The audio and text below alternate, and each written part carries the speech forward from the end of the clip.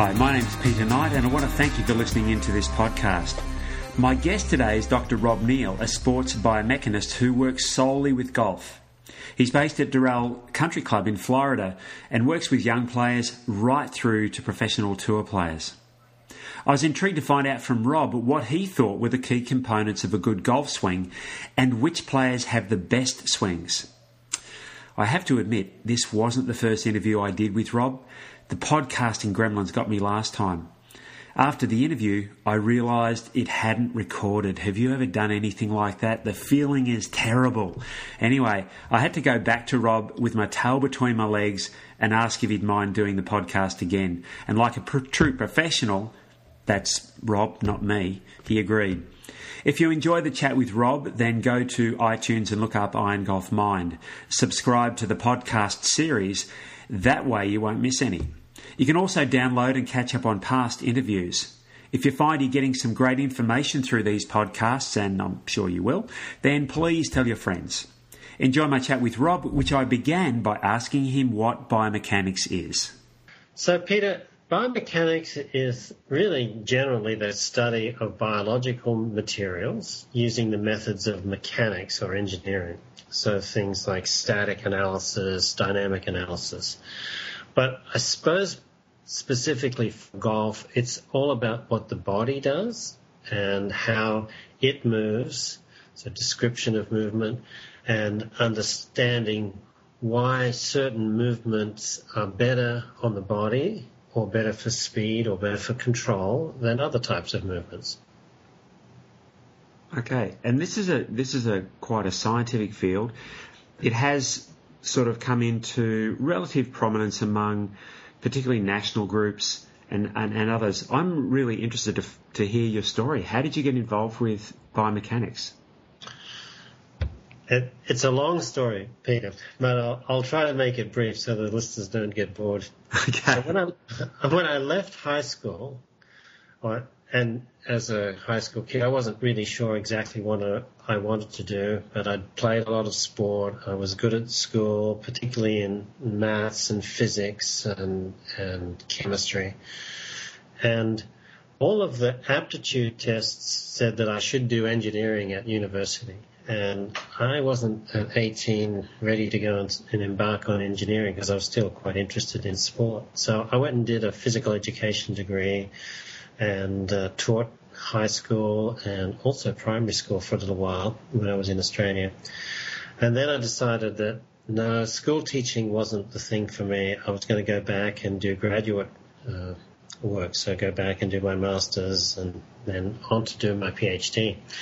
And it was then that the pieces came together because it was the perfect scenario. I could use my maths, physics skills, engineering type mind, but I could apply this to the human body, and that's what biomechanics for me was. It was about understanding how the body could work, and I then fortunately decided that in 1982, I think it was, that I wanted to be the first to do a 3D biomechanical study on golf, and so that was my intro into golf swing analysis, so way back in the early 80s when I was doing my master's degree. And the interest for that was because you were a golfer? No, that's when I started playing golf. Okay. As a teenager, I'd kind of dabbled a bit, but nothing very serious. And I'd played high-level basketball prior to that, national level in Australia, and I decided I'd had a pretty good run at 25, not too many injuries, and I was only going to get worse as I got older, and the men that I was playing against just kept on getting bigger and bigger, and I thought, let's try and find a lifetime sport that I could play and be happy doing.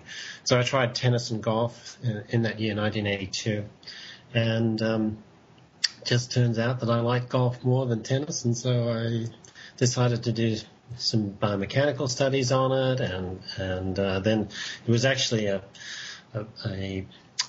medium through which I would study what I called in those days segment interactions in sport, which was a theme of my research when I was a university professor or academic. And so I gained insight into golf swing mechanics, primarily through my interest in how we coordinate movement. Okay, so Rob, it sounds that you clearly don't dabble. You just dive right in the deep end first up.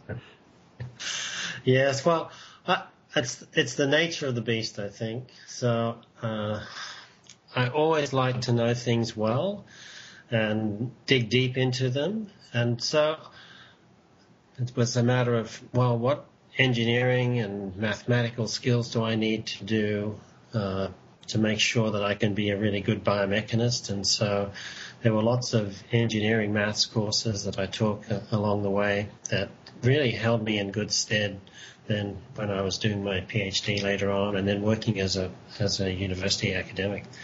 And I think that formal grounding is really important because you understand the principles so well then, and then when you have to teach them, that's when you really know if you understand them or not. So when you have to explain angular momentum or linear momentum or conservation of momentum or things like that, then you if you have to teach those concepts and principles to people, you have to know them inside out. And so it was a tremendous grounding for me. And so it's really helped me later on in what I call my second career, when I went into the golf biodynamics, which was providing 3D solutions to golfers and golf coaches. It reminds me of a story of a guy named Homer Kelly who wrote quite a well-known book among the coaching community called The Golfing Machine, and he published that in 1968 or 69, around the same time that In Search for the Perfect Swing was published by Alistair Cochrane and Stobbs in the UK. And what Homer Kelly had done is he was an engineer, electronic engineer actually, and he tried to find what it was that made the golf swing work. Now, the difference between what he did and then what Cochrane and Stobbs did was that there was more science involved in what Cochrane and Stobbs did, but then what you've done with the biomechanics stuff has taken it to a whole new level. Yeah, I appreciate the compliment. I mean, Homer Kelly was years before his time, I think, in terms of trying to find a structure for golf coaches to make their golf instruction better. And I've tried to read the book a few times. I've struggled with it, I can tell you honestly. I think primarily because the language is so different to the language I would use as an engineer or physicist. Yes. But I always say to people, there must be good stuff in there, because people who have used it, and then I get to listen to what they say, I think, yeah, well, that's good. Yeah, I like that. That makes sense to me. I mean, there were some problems with the model that he actually used, but that wasn't really disclosed until many, many years later when some people did some more sophisticated modeling in 3D and that sort of thing. But still, even to this day, the double pendulum model that Kelly used and that was the predominant form that many researchers through the 60s and 70s used is still very viable. It has its limitations, but it's still very, very good. And so I like the fact that the work that we do here is considered to be right on the leading edge, trying to understand not just what the human body does, but why it does things this way, and what are the differences between expert performers and I won't say novice performers, but more the average performer, and then really translate that information into a form that people can understand, because that to me is the essence of good biomechanics for the community.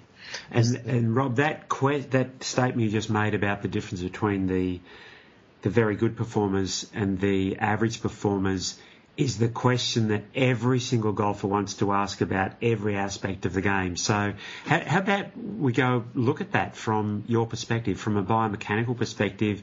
What are the things that seem to differentiate the really good players from the rest? So now, just basically they go, well, a highly skilled player is actually more consistent. So they're able to reproduce the pattern of movement with less variation than a handicapped golfer. But there are other characteristics that I see that really quite distinguish the two groups. One is that every good player that I've worked with or measured is able to, I'll call it, transfer weight properly during the golf swing, which means to me that you load up on your trail side on the backswing and you transfer weight quickly and early to your lead side on the downswing, and then you begin rotating. So it's that combination of sequence of movement coupled with the weight transfer. And then all good players figure out what they need to do with their body and their arms and club in relation to one another. Whereas typically poor golfers want to do more with their upper body without allowing their lower body to do the things that are necessary to set the upper body up properly. So a common example that you might see is if you try to throw a ball and you just used your upper body and your arms and then you stepped with your weight forward, it wouldn't be as effective as stepping first, winding up as you're stepping forward, so putting all of the muscles on stretch, and then letting the body rotate and the arms rotate to throw the ball powerfully. That sequence of movement is one of the hallmarks of very good athletes in all sports, but clearly that's one of the differentiators between average players and highly skilled players in golf. Yeah, and of course I would say one of the other things that they'll do, that very good players do, is that they're able to control the leaning forward of the shaft, or really the dynamic loft of the golf club, and the angle of attack, so whether the club head's moving down or neutral or going up, much better than poorer players. So that gives them the ability to flight shots and control their ball much better than an average player is able to. And this all comes back to sequencing of body and arms and club. Yes, and what golf coaches cottoned onto a long time ago, and I didn't understand at first when they say, "Oh, you've got to be connected between your left arm and your body," and I go, "What does that really mean?" And so I think I've been able to describe it in numbers now, but it really means that lead arm is not connected. It's not glued to your ribs or to your upper torso. It means that it has to be moving correctly relative to that body segment, so that you can control the arms and the club, because when the club and the arms get moving fast, you don't have enough strength to just let them fly away from your body and still maintain control. What you have to do is keep this connection, so the pulling of the muscles in the upper back and behind the shoulders and that sort of thing, to allow you to better control the movements of those levers that are attached to the golf club. Okay, that's taken us a fair way down some interesting technical stuff, which is, for most of the listeners, we might have lost a few listeners through that.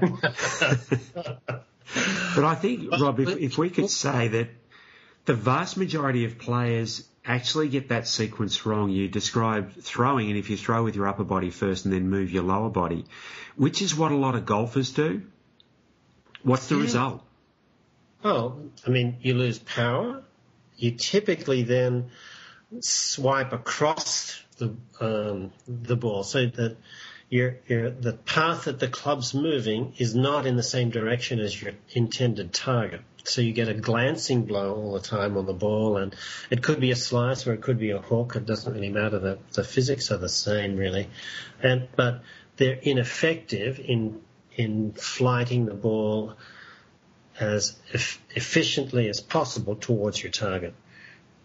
So those are the two biggest things. So the fact that your club is now moving in a direction other than where it needs to be to propel the ball towards the target, and that because of the poor sequencing you lose speed, then you've lost two of the primary determinants of success in golf. Okay, so of the players that you've seen, whether you've worked with them or not, who do you feel has a golf swing that really reproduces the motions that you like to see the best? There are a lot of players whom I've worked with and seen who go, wow, that's really tremendous. I remember seeing and testing Rory McIlroy when he was 16, and I said to this kid, I said, all you need to do, Rory, is just keep your body in really good shape so that you can continue to swing this way as you grow older, because the dynamics of his golf swing were just phenomenal. And today, I mean, he's obviously much bigger as a 22-year-old, I think, than he was at 16, so he's put on a lot of muscle strength, which has been great for his back and I think for his consistency. But for a guy his size to generate as much speed as he does and hit the ball so far is quite remarkable. So he certainly displays those characteristics. And I think if you'd have had a chance to look at Tiger Woods in his youth, I think he would have been sensational. Before he started making all of these swing changes with the different coaches, I think that he was just almost in a world of his own in terms of his ability to generate speed and still have great control. Yeah, and interestingly, even with those changes, he still managed to be able to do that really quite effectively. Yeah. I mean, what a remarkable athlete to be able to do that. Oh, exactly, to make all those changes. It's unfortunate that his body's not holding up too well, but that's another story. So how about female golfers? Best swings that I've seen? Yeah. I think Yanni Singh. I got the chance to measure her, and I thought her swing was incredible, actually. So, and I haven't measured as many LPGA or LET players whose swings I would have said, oh yeah, that's really, really good. And I don't really understand why that's the case. There's no reason for them not to have technically good swings. Now, they might not move the club and their bodies as fast as males, because there's just differences in male and female power producing capabilities in their muscles.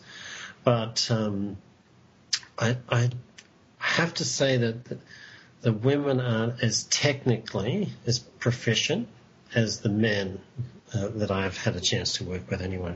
So in your opinion, there's no real reason why they shouldn't be, other than perhaps exposure to information, all that sort of thing. But as far as physical makeup, what a player brings to the table with joints and muscles and things like that, they have every bit of chances to be able to swing the club similarly to what the guys do, just not as powerfully.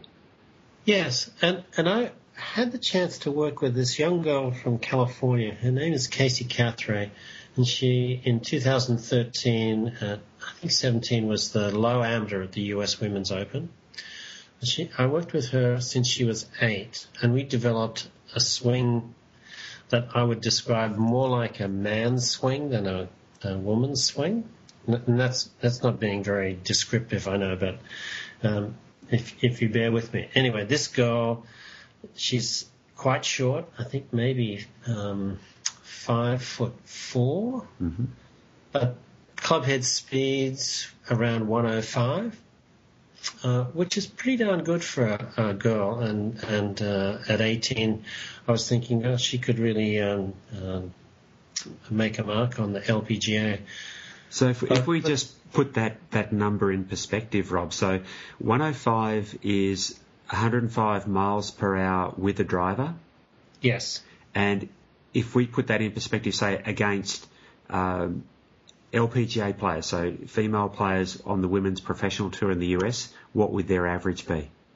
Their average is 94, and there are only about 10 players whose clubhead speeds are over 100 miles an hour.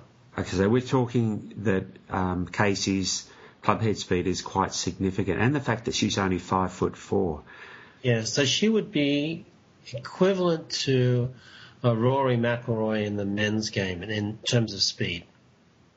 So how much of that is natural? Now, what I mean by natural is men are stronger, but there's also the influence of reflex movement. So, in a line of sprinters, they might all have reasonably good form, but one might be a standout because he can move his limbs faster in the same way than what another person can. So how much of this is innate?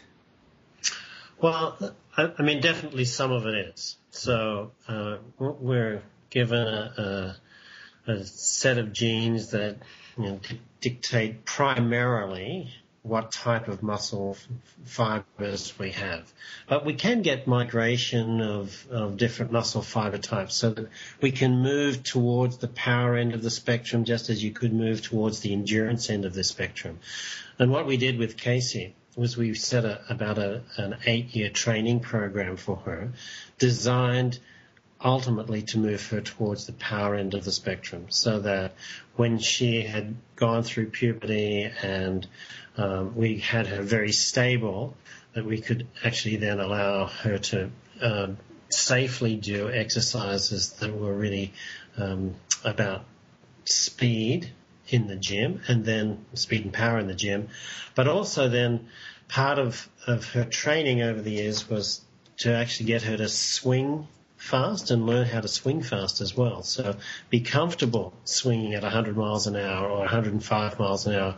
Whereas a lot of women, I think, they just say, oh yes, we'll keep it in play, we'll get it in the fairway, and it's a different strategy to the game as opposed to the men who really like to hit the ball hard. So, but going back to your original question, some of it's innate, but everyone has the ability to adapt their bodies somewhat to training, through training.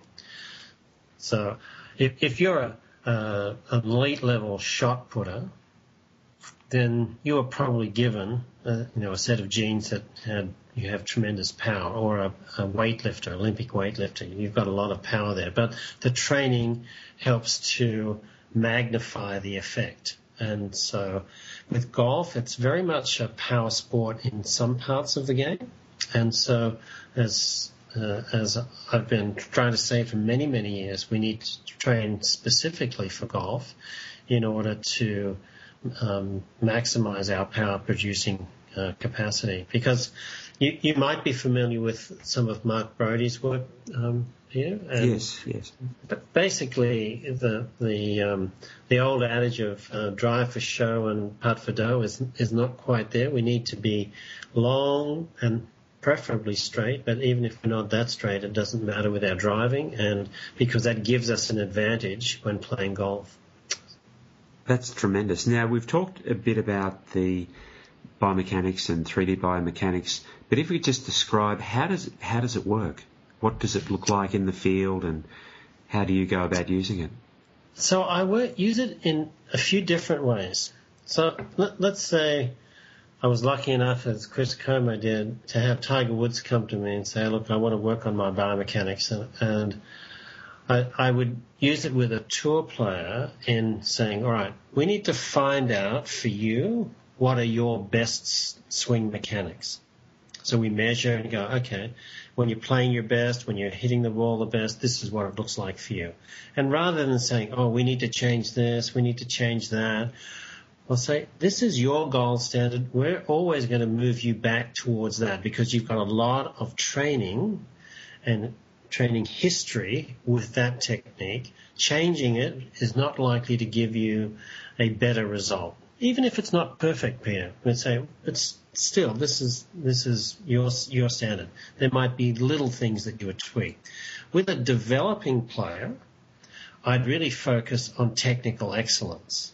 So what are the correct movements? What's the right sequence? How do I connect my arms to my body properly? How do I get good lag and all of those sorts of characteristics? So you would teach that to them and use biofeedback training and feedback to develop that.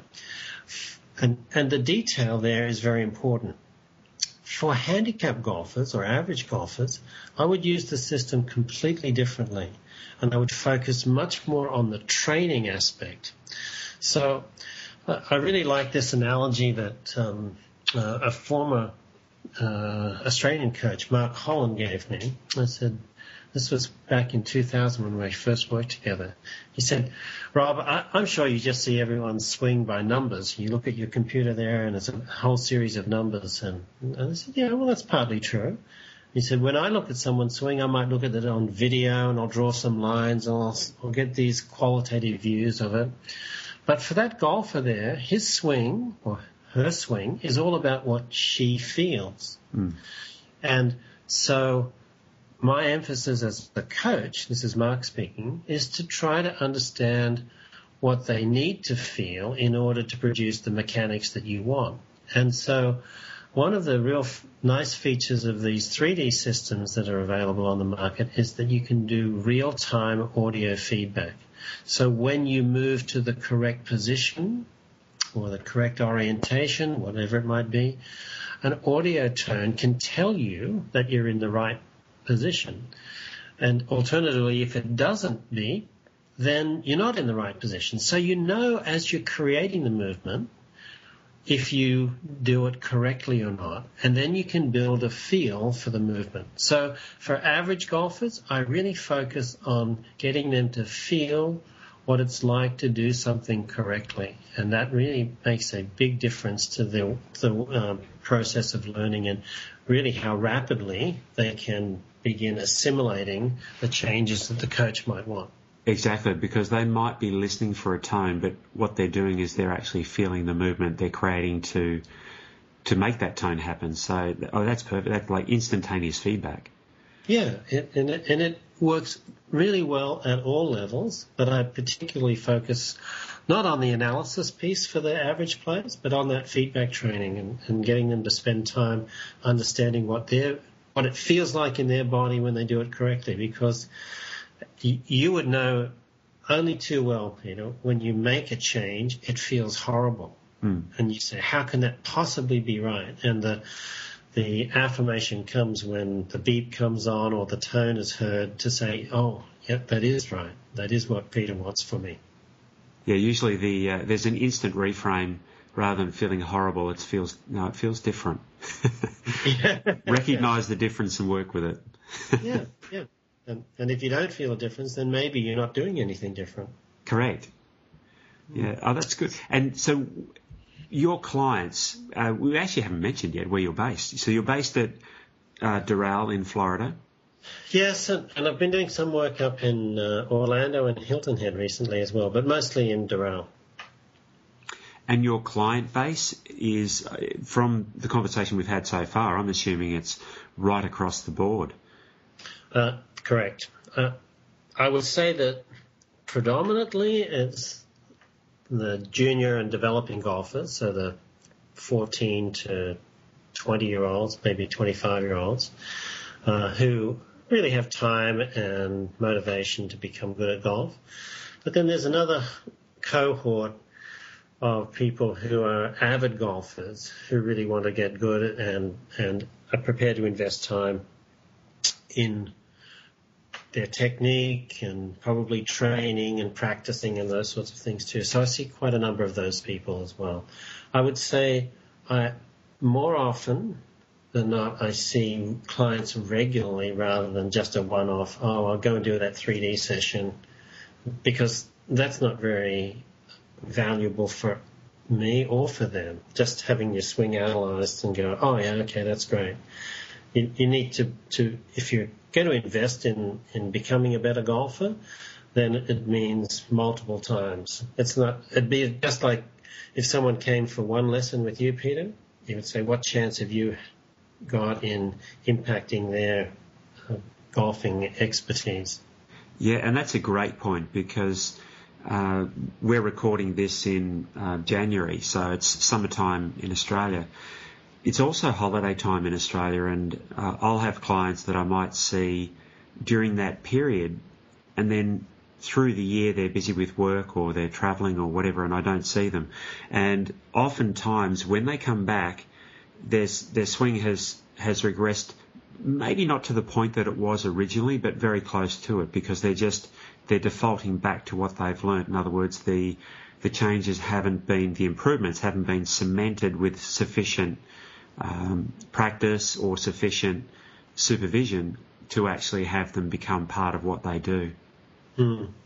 Yeah, that's really true, and it's, I think, one of the biggest challenges that we have is, I'll throw myself in the same bin as you here as a coach, Peter, is to motivate people sufficiently to ensure that they go and do the practice that we know that will make a difference for them. So that's part of our role, is to give them sufficient motivation, not just to give them the information, maybe a few drills, but also how often they need to practice, and then excite them about getting out there and practicing and taking those new ideas and thoughts to practice, and then on the golf course, those sorts of things, because it's a difficult journey.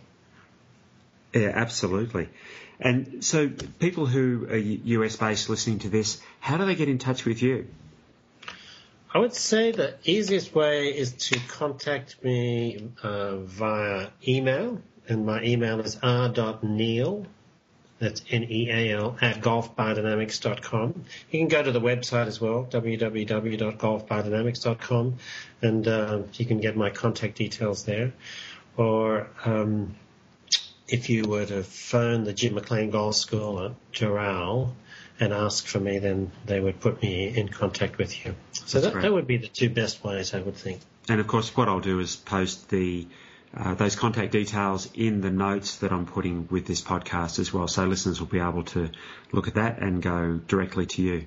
Rob, it's been fantastic to chat with you. Just a little admission for the listeners, this is actually our second take because of my malfunctions with the technology to start with, but the chat is a little different. I've really enjoyed it, so thank you so much.